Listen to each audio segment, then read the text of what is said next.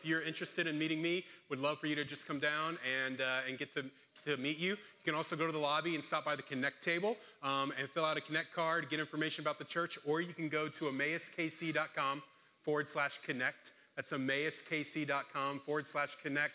Or go to the QR code that's behind me. It'll take you to the same place. There you can get a digital Connect card. You can learn more about our church. You can find out different ways that you can get plugged in, including our membership weekend, which is coming up 4 weeks from today, Sunday, October 2nd, 8 a.m. until 10:15. Childcare will be provided. And this is for anyone who's interested in what it would look like to become a member at Emmaus Church. So if you know you want to become a member, this is your first step into that process. If you're interested in what that would look like, this is your first step into that process as well. And so come join us for that. You'd be out of that in time to come into this service. And so you can apply by going to the QR code or EmmausKC.com/connect as well. Hey, a couple weeks ago, 2 weeks ago, I shared with you all just kind of about a financial update on the church and just kind of how 2022 was a tough year for us for various reasons, inflation, the economy in various ways, but also the fact that we just have sent out so many of our people this year and sent out good givers. And we talked about how that affects giving and that the summer particularly was low. And just kind of put it in perspective for you, like last year we were bringing in about $28,000 a month for our church's budget. This year we've been bringing in around $24,000 a month, which is kind of what we've done an adjusted budget on. And as of July the 24th, so that was the Sunday I stood here and mentioned this to you, as of July the 24th, for the month of July, we had only brought in about $11,000 that month. And we had already been kind of going into savings throughout this year. And so we just said, hey, would you pray with us and would you consider giving? And over the course of the next 9 days, you gave over $20,000 more than that original 11 to make it actually our highest giving month in like over a year. And so I don't want to say, hey, would you pray with us for God's provision? And then just to skip past it, right? As if, well, yeah, he provided, great. We want to celebrate that and go, thank you, God, for your provision in that. And then say, we also recognize that could have been a 1 month thing, all right? It could be that we don't necessarily expect it to stay at that place, but just keep praying with us for the Lord's provision. I know there were a couple handfuls of new givers that began giving in the month of July after that announcement. Some of you who have been visiting with us, it seems like maybe you're like, this might be where we want to be, and you began giving. And some of our members just gave extra. They gave double tithe and things like that over the course of the month to kind of bless. And so thank you for that. And the Lord's very gracious to do that, so we just want to celebrate him. And then we also want to say that the other thing we said was because of sending so many people, that costs us the resource of finances. It also costs us the resource of volunteers. Right, that volunteers go out and they leave to go do ministry elsewhere, and that's a hit. And we ask you to pray about and to consider serving. If you are a covenant member and you've not been serving since COVID or in recent months, to kind of replug back into that. I wish I had a phenomenal report to give you, and we had 35 new volunteers. I don't know, right? I don't think we have on that. Keep praying, keep volunteering, right, with that. But here's what I do want to do today. I want us to celebrate volunteers today.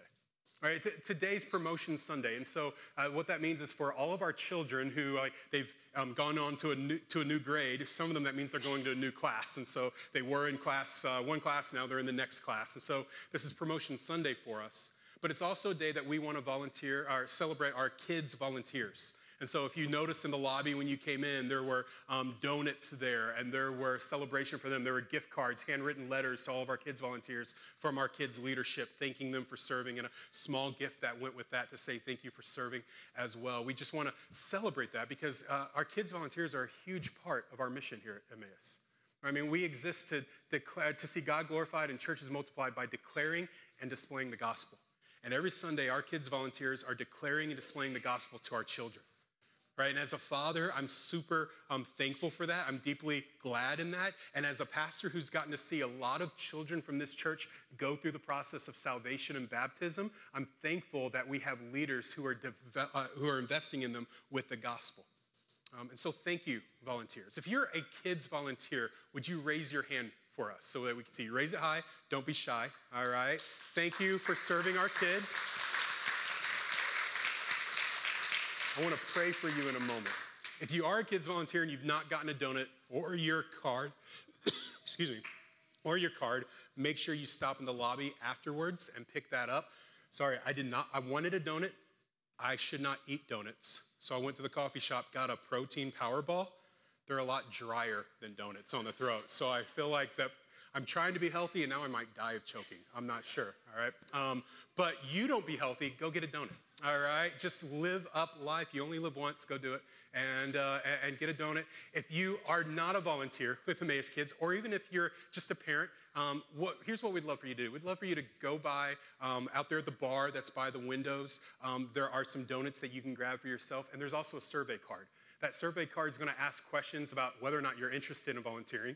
And so, you can do that. But it's also going to ask questions about, do you utilize Emmaus Kids, some things that you might be looking for in Emmaus Kids. It's just kind of helping our kids team. So go by, pick up a card, grab some donuts. Just so you know, it's kind of like those cheap vacations where you go, it's really cheap, but then you have to sit through a 3-hour interview, about buying a timeshare or something like that, So they're going to ask you to serve, so weigh your chances, but seriously, it would help us, right? I'm joking. They won't razz you that hard.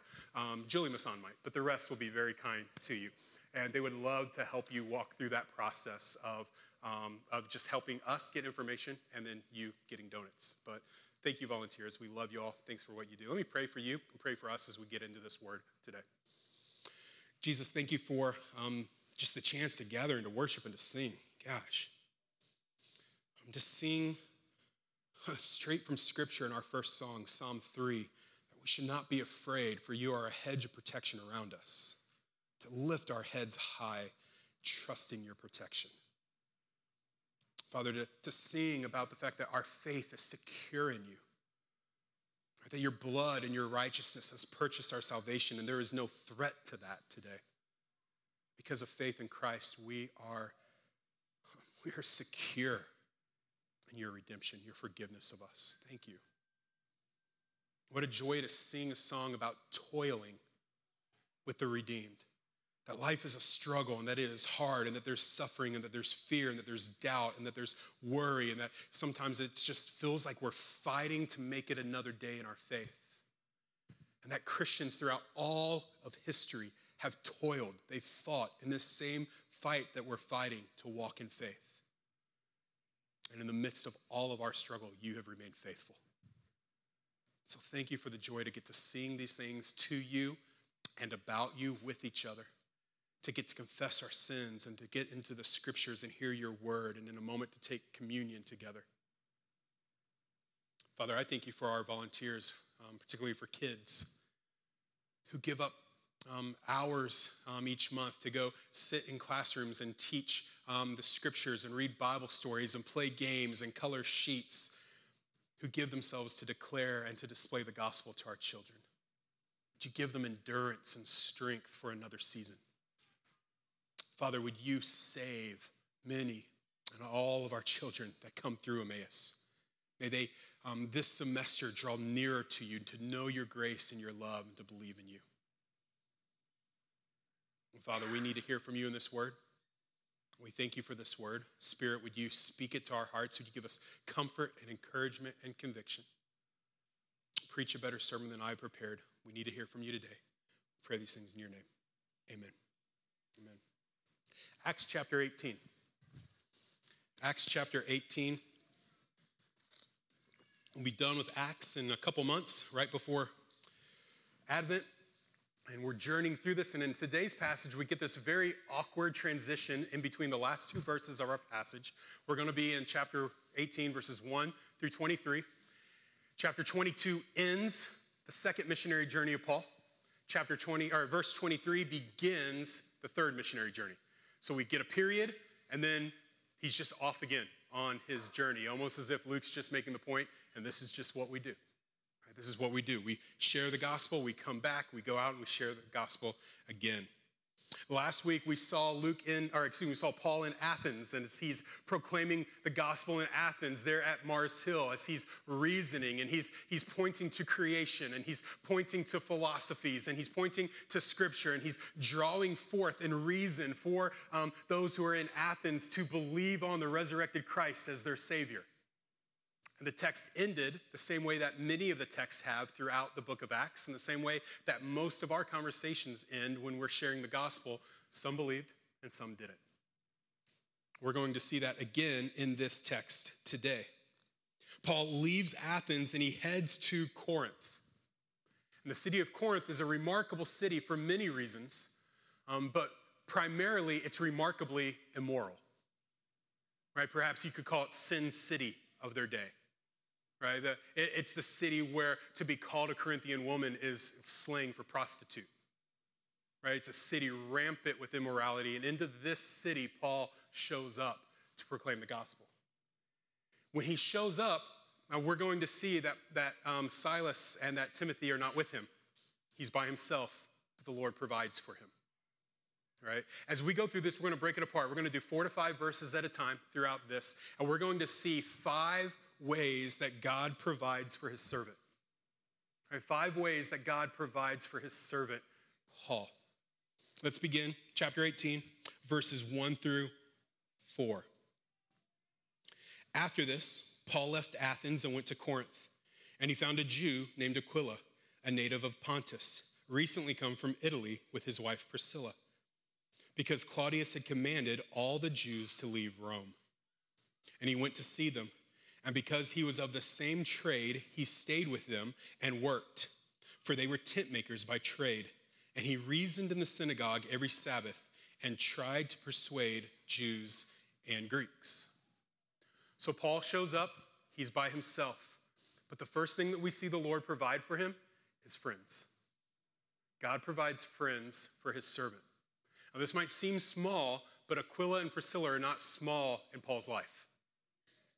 Right? When he shows up and he's by himself, the Lord has already provided 2 people, a married couple. We don't get to see very many married couples in the New Testament. A married couple who shows up from Rome. He's a Jew. They're believers of Christ, and they've now shown up here, and Paul has a commonality with them. They're both tent makers, right? Or perhaps more broad, they're leather workers. They sew leather together. They make things out of leather. This is how Paul pays for his life. This is how they provide for their life, and they find commonality, and they begin to work with each other, and Paul begins to live with them and serve with them, and they become partners, and they become friends. And it's interesting to me that they come to Corinth because of persecution. They've been in Rome, and in Rome, the text here tells us that the emperor had cast all the Jews out. But history would tell us that the emperor did this because there's great uprising over this man named Christ. Right? That there's an uprising that's taking place throughout Rome, and the emperor casts them out, sends them away, and this very persecution, or this very making of them refugees, right? Sending them out is what God used to move them exactly where he wanted them for the sake of his mission and his servant Paul. This is not the first time we've seen this happen in the book of Acts. If you remember early on, Jesus told his disciples, I want you to be my witnesses in Jerusalem, Judea, Samaria, and the ends of the earth. And some time passes, and they've not left Jerusalem. And so persecution breaks out. And when persecution breaks out, what does it cause to happen? The church leaves. Christians leave, and they go into the cities and the countryside, into other communities. And as they go, the text says, and they shared the gospel. Right, this is what we see God do over and over and over again, is he orchestrates the details of the world's scene so that his mission goes forth. We see him do that here. He brings Paul friends when he needs them. At the end of this passage, they sail on from Corinth. Aquila and Priscilla go with him. Later in Romans chapter 16, Paul writes about these friends, and he says, they risked their necks for me. Right? They're that type of friend. They sacrificed for him. They gave of themselves for him. They put themselves at risk for his sake. These are good friends of his. So the Lord sees him and he provides for him. Verses 5 through 8. When Silas and Timothy arrived from Macedonia, Paul was occupied with the word, testifying to the Jews that the Christ was Jesus. And when they opposed and reviled him, he shook out his garments and said to them, your blood be on your own heads. I am innocent. From now on, I will go to the Gentiles. And he left there and went to the house of a man named Titius Justus, a worshiper of God. His house was next door to the synagogue. Crispus, the ruler of the synagogue, believed in the Lord, together with his entire household. And many of the Corinthians, hearing Paul, believed and were baptized. God provided a friend for his servant, and now we see God provide freedom for his servant. Let me tell you what I mean by that. The text at the end of just the verses we read just before this, Paul has been reasoning in the synagogue every week. He's going through, like he did in Athens, like he's done in every other city, reasoning about the resurrected Christ. He's doing that again here. Now his friends Timothy and Silas show up. So he's got Aquila, he's got Priscilla, he's got Timothy, he's got Silas, but he's very busy teaching the word. He's working, making tents during the day, and then he goes in and he preaches and he teaches and he reasons for the gospel. This is his life that's unfolding. And it says that as he's doing this, some believe, but then opposition rises up. And if you remember, everywhere we've gone within this text, we've said that wherever the community of God goes on mission, opposition meets them there, right? It meets them here. Opposition comes and they oppose the gospel and they revile him. So there's hatred, there's anger, they're fighting back against him. And then this begins to happen, and this is happening in the synagogue. Paul doesn't just beat his head against the wall and stay there and try to drive the gospel down their throat. He actually takes a different approach. And I think it's an approach that he takes rooted in the freedom he has with concerning God's sovereignty over salvation. That he can present the gospel to them, and when they reject it, he's able to walk away and go, I've been faithful. Now hear me, because that can sound like very uncaring, right? I don't think it's that. Right? Paul deeply cares about them believing. He longs for them to believe. There's a time in Scripture when he even says, if I could give my own salvation so that you would believe, I would. Right? That's probably more caring than most of us are about the lost. Right? He would give up his own salvation so that those who do not believe would believe. But in the midst of this deep passion and zeal for an unbeliever to become a believer in Jesus, he still recognizes that at the end of the day, if he's proclaimed the gospel, he's been faithful. And he can walk away and their blood is on their head, not his. And so he dusts off his garment. He shakes out the dust. It's a symbolic act of this covenant is broken. Right? Your covenant with God, Jews, is broken, for you are not believing in the Messiah. And my requirement to continue sharing here is broken. I don't have to do this. And he says, I'm going to the Gentiles. So he tries to share with the Jews. They reject, and he leaves in freedom of conscience because he's been faithful. And he walks out the door, and apparently there's this guy named Titius Justus who says, hey, Paul, if you're not going to preach here, you're welcome to preach in my house. I'll let you use my house as a place to preach the gospel to people. Paul's like, that sounds great. How far is it? He goes, it's right next door. Which is a very awkward scene. That Paul walks out the door of the synagogue, at least this is in my mind. He walks out the door, shakes the dust off, and goes, and walks right in the next door, right? And then it's like they gather together, and the synagogue's gathering for their teaching, and Paul's next door teaching his teaching. And I almost just love God's humor right here. That the Jews would reject the gospel, but God was not far off from them. Right? And the gospel was close. So close that we actually see Crispus, the ruler of the synagogue, and his entire family become believers in Jesus. Right? The man who runs the synagogue, right? The lead pastor, if you will, of the congregation. He becomes a believer in Jesus and his entire family. And you know what we see in just a few moments? He's no longer the ruler of the synagogue. It looks like it cost him everything. It cost him his social status. It cost him his job. They're outed by their friends. And now he's gathering with Justus and with Paul at this house. And the text tells us, and many come to faith. Many. I long for years when we'll have many come to faith. So this is what's taking place. God has provided friends for Paul. Now he's provided freedom for Paul in the sharing of the gospel. Overall, everything looks like it's going pretty well. I mean, yes, there's been some opposition and some reviling, and he's not allowed to be in the synagogue, but God's provided a new place. He's provided new friends. He's provided many coming to faith. The synagogue ruler has come to faith with his household. Timothy and Silas are here. Priscilla and Aquila are here. This looks to be going really well. This should be, if Paul's the missionary sent out by the church, he's sending the newsletter back this month. The newsletter is one of those of, hey, yeah, there have been some hard things, but let me tell you about all the wonderful things that are happening. But then verse 9.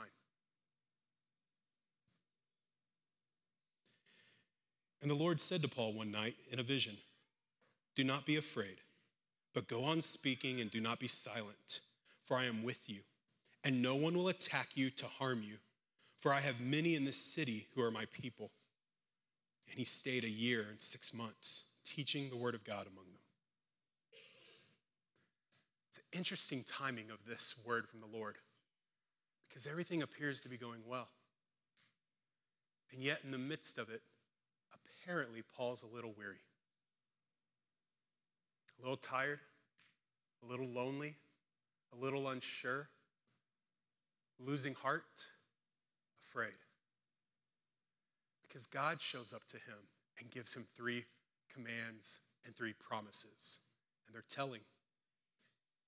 God says, "Paul, don't be afraid." Why does God tell you to be afraid, not to be afraid if you're not afraid? Don't be afraid. Hey, Paul, keep telling people about me. Hey, Paul, don't be silent. Kind of like, well, that's 2 commands. That's 1 command. Those 2 are the same. It's kind of a re-emphasis. Hey, don't stop talking. Keep talking. All right, keep talking about me. Don't be afraid. Keep talking about me. Don't be silent. Why would God tell Paul that unless Paul's in a place of fear? Unless there's a place of timidity, unless there's a place of perhaps he's losing heart. Why am I doing this? Does this even making a difference? Like so much rejection. Why keep going? And then God gives him 3 promises that are beautiful. He says, "I am with you. I am with you. No one will attack you to harm you. I have many people in this city." 3 things Paul needed to hear. I'm with you. You're not alone, Paul. I'm with you. I haven't left you. You might feel alone today, but you're not alone. I'm right with you. I see you. I'm talking to you about what you're feeling inside, Paul. I'm talking to you about your fears. I'm here with you. I'm with you. I'll stay with you. No one will attack you to harm you. We're about to see him actually get attacked. God's promise isn't that the suffering won't come or hardship, but he's like, I'm in control of the outcome of it. I won't let them harm you here. And also, Paul, I have many people in this city. We don't know exactly what he means by many people in the city here, what he's referring to. What people is he talking about? But perhaps the people that he's talking about, he's just like, hey, there's many believers in the city. You're not alone, Paul. Look at all the many who have come to faith. Like you're a part of a community. There's many here. It's going to be okay. Perhaps he's referring to, hey, there are many in the city who is still yet to hear and believe, but they're mine. I've named them before the foundation of the world. They will be saved. Stay and share. Probably so. And perhaps what he means is there's a lot of people in this city, and I control the outcome. Because we're actually about to see in a moment a man named Gallio, who God uses to actually accomplish the promise he's giving of protection. Perhaps God's saying, I'm sovereign over Corinth. It looks immoral and like rampant, like they're out of control. There's control here. Probably all 3. It's just what Paul needs to hear. You're not alone, I'm with you. They will attack you, but I'll protect you. They will not harm you. I have many people here. So don't be afraid. Keep talking. Don't stop. And we know it gave Paul endurance, which is what we see here, that God provides endurance for his servants. It gave Paul endurance because the text says he stays a year and a half.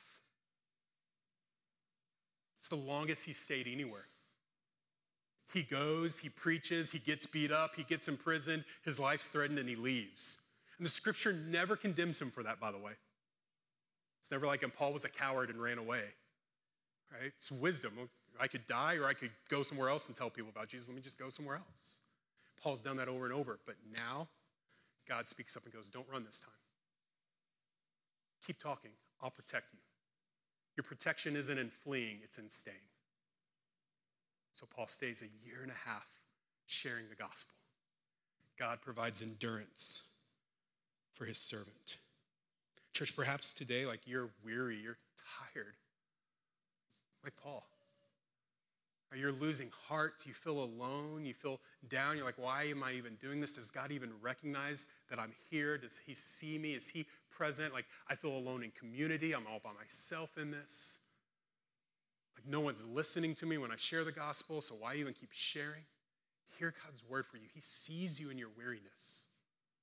He sees you in your doubt. He sees you in your fears. And he has a word of promise for you. He's with you. He's in control. Keep going. Keep going. Verse 12 through 17. Let's see God fulfill his protection. So verse 12 through 17, God provides protection for his servant. Verse 12, but when Gallio was proconsul of Achaia, the Jews made a united attack on Paul and brought him before the tribunal, saying, this man is persuading people to worship God contrary to the law. But when Paul was about to open his mouth, Gallio said to the Jews, if it were a matter of wrongdoing or a vicious crime, O Jews, I would have reason to accept your complaint.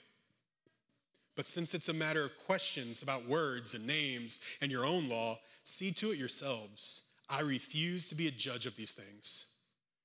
And he drove them from the tribunal, and they all seized Sosthenes, the ruler of the synagogue, and beat him in front of the tribunal. But Gallio paid no attention to any of this. It's an interesting story. Paul stays a year and a half. He continues to teach. And at some point in that year and a half process, the Jews decide to get organized with their issues. Right? It's been rogue complainers here and rogue persecutors here, and they decide, let's get together. We've seen this already in the text of Acts, where we've seen that those who have divisive hearts, those who want to cause trouble, those who want to oppose the gospel and oppose God's people, like they can always find what the scriptures actually called the rubble, people who are on the outskirts who will join them in causing trouble. And so they gather together and cause a united front, and they come together and they take Paul, and they attack him, and they bring him to the proconsul, the Roman ruler named Gallio. He's a powerful man. He rules for a little over 10 years. He's known to be incredibly just, incredibly wise, a man with deep knowledge of the law, all things law. And they have an idea that if they bring Paul before him, that what will happen in other cities will happen here. The proconsul will see Paul as being guilty of treason towards Rome. They'll imprison him and likely kill him. So they bring him to Gallio. They put him on trial and they accuse him. And just like Paul has done in every other case, he opens his mouth to defend himself. But this time, God interrupts him. And he interrupts him through the words of Gallio. Paul opens his mouth to defend himself, and Gallio speaks up and stops him. And Gallio says, Jews, if this was a real case, I would do something about it. But you're wasting my time with your little squibbles between yourselves. Go on your way and figure this out yourselves. And guys, what he didn't realize was taking place was God was using this decree from the proconsul of Rome to not only protect Paul in this moment, but to give a safe passageway for Paul to proclaim the gospel through the rest of his second missionary journey and all of his third missionary journey, as well as the rest of the Christians throughout the Roman province. Because they've just decreed this little issue between Jews and Christians is an issue between Jews and Christians, not Rome. So go in peace and do not bother us with this. So it appears that Paul's off the hook. And it appears that Gallio's a really good guy. Right? Praise God for godly people in politics, right? Praise God for moral people in politics. Praise God, if we just get the right person in the right position, they'll open the door for us to do anything and everything that we want. Gallio's set up to be the hero of the story for letting Paul go and being a lover of Christians until Luke shares the next detail. He says, this is on you, deal with it yourselves. And they rush and they drag out Sosthenes, the ruler of the synagogue, the new ruler. Remember, Crispus has been outed by now. And they bring Sosthenes, the new ruler of the synagogue, and they drag him before Crispus, or before Gallio, and instead of putting him on trial, they just beat him severely. a mob takes him out and beats him. And Gallio looks, he sees, he turns his head, and he ignores. He's not godly. He's not good. He's not moral. He's not protecting the Christians or the Jews. He just didn't want to be bothered by their squibble. Squabble? Squibble? One of those words. He's not the hero of the story. Jesus is. God is. God has made his promise to protect him. And God used the words and the decree of a wicked man, an unkind man, to actually bring forth his protection. God can use the means of anybody and anything he wishes to fulfill his promises to his people and to provide the means for his gospel to go forward. This is a story of God flexing. He's flexing over Rome and he's flexing over the Jews. And he's even flexing for Paul to gain courage and strength for the next journey he's going to go on. Verse 18. After this, Paul stayed many days longer and then took leave of the brothers and set sail for Syria.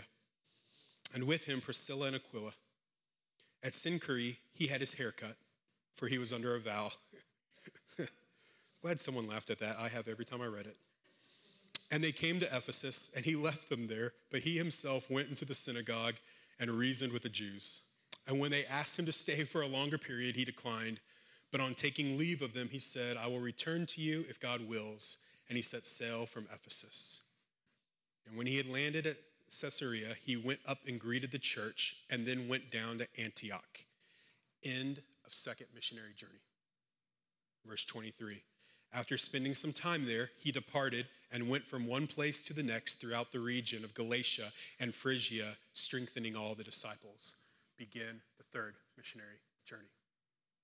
For you ladies going through the Gospel of Mark study together, you learned in your first week of the study that Mark wrote that on Paul's third missionary journey, during Paul's third missionary journey. That's what we're entering into here in the text, was the time that would have been written for you. So Paul stays longer after Gallio frees him and then decides to take leave and leave Corinth. He takes with him his new friends, Priscilla and Aquila. They travel with him. They eventually risk their lives for him. And they go about their journey and they get to Cenchreae and Paul cuts his hair, which is a really random fact, it appears at first glance. You're like, oh, scriptures care about hygiene. All right, it's great. You know, get your hair cut. Notice Tyler had a haircut this week, high and tight, you know, looking good. Paul got his haircut too, but there's more. It's not just, hey, let me tell you about Paul. I'm running out of stuff to share, so let me just tell you, Paul also got a haircut on the road. It says he got his haircut for he was keeping a vow, which is really important to this text. Likely, it's his Nazirite vow, a vow that he had made to the Lord and to his people. It's a Jewish custom, a Jewish vow, where you would let your hair grow out. You wouldn't cut it until your vow was complete. And then when the vow was complete, you would have it shaved off and you would take your hair to the temple, make it as a sacrifice. And Paul appears to be doing this here. And one of the important things with this in this text is it actually shows us that, remember back up when the Jews were reviling and opposing him? And he dusted off his clothes and he said, your blood's on your hands, I'm going to the Gentiles. What this tells us is Paul wasn't just completely done with the Jews. He wasn't like, forget you. Like, if you want to cause trouble, all of you can go to hell, right? Literally. Right? Paul wasn't doing that. He still loved his people and loved his customs and the culture, and he still kept his vow that he had made. Right? Jesus is still for the Jews here. His gospel is still for them. So Paul wasn't just completely done with someone. He's still walking in faithfulness to that. But now there's a focus on the Gentiles with his gospel. And then it says Paul goes. He goes from one city to the next. He stops in Ephesus. He begins to teach and reason. And in Ephesus, there's a lot of feedback. In Ephesus, there's a lot of fruit. The gospel starts taking root. And you're like, all right, Paul should stay here and keep going because it looks like it's going good. And again, you see Paul's trust of God's sovereignty on the mission, that in the midst of these things going well, he goes, God wants me to go on. and he packs up and he leaves, and he tells them, I'll come back if the Lord wills. So often it's easy for us when we get in a place to share the gospel. It's really hard for us to separate ourselves from God's sovereignty in the midst of them responding, and we take the burden upon ourselves that we have to get them to believe. We can't leave them. What if I do walk away? What if the Lord moves me someplace else? What if life changes and I leave that job? What about them? I can't leave this because of them. Paul walks in freedom of that because he walks in trust of God's control. He goes, God's taking me from Ephesus. I trust God with Ephesus. And if he wants to bring me back, he will. And church, next week he'll bring him back. Right? Like next week for us in the text, he'll bring him back. And he comes back to Ephesus, and what happens in Ephesus is remarkable. God provides opportunities for his servants. It's our last point. He provides opportunities for his servants to declare, to display the gospel.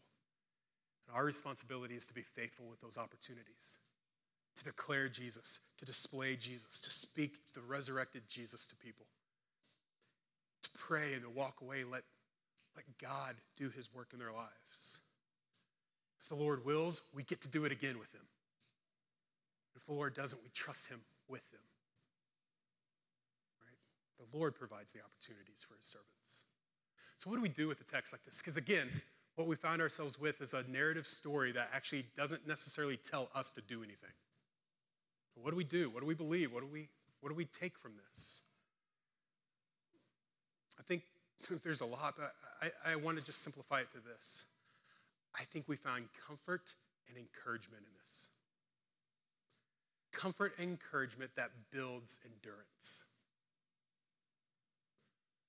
Comfort in the fact that Paul, the Apostle Paul, who to this point has looked otherworldly, if you will. It's like pretty superhero-esque in his faith. Boldness and strength and in people's faces and calling them names at times and being beaten and in prison singing, and Paul's doing all kinds of courageous things. Paul's apparently afraid and needs some help. He needs some encouragement. Because I talk to church members at our church all the time who are you're struggling with the fact that you're struggling, right? It's like, I'm discouraged because I'm discouraged. I'm beat up because I feel beat up. I'm losing faith because I don't see faith. I'm doubting my salvation because I don't feel joy right now. Right? If Paul needs the encouragement because there's moments of weariness, tiredness, fear in his life, so do we. If the psalmist will write, return to me the joy of my salvation, right? It's probably a prayer we need to pray sometimes.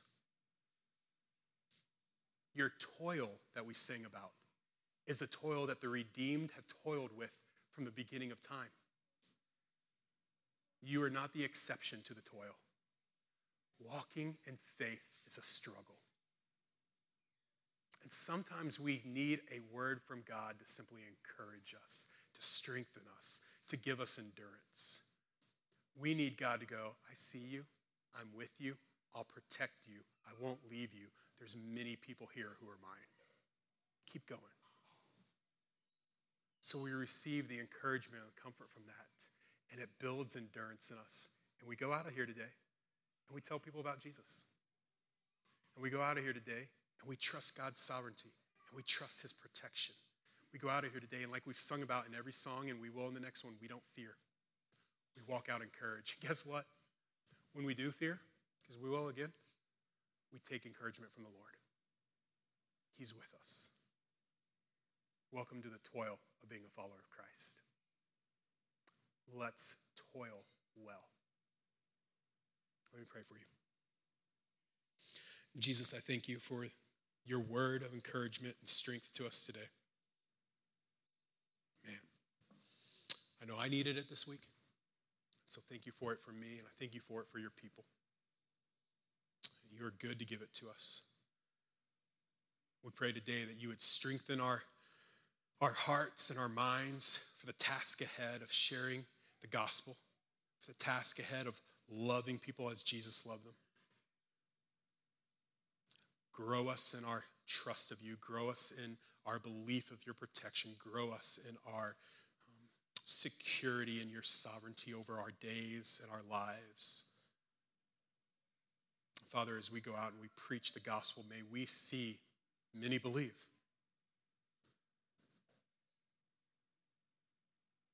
Thank you for your faithfulness. In your name, amen.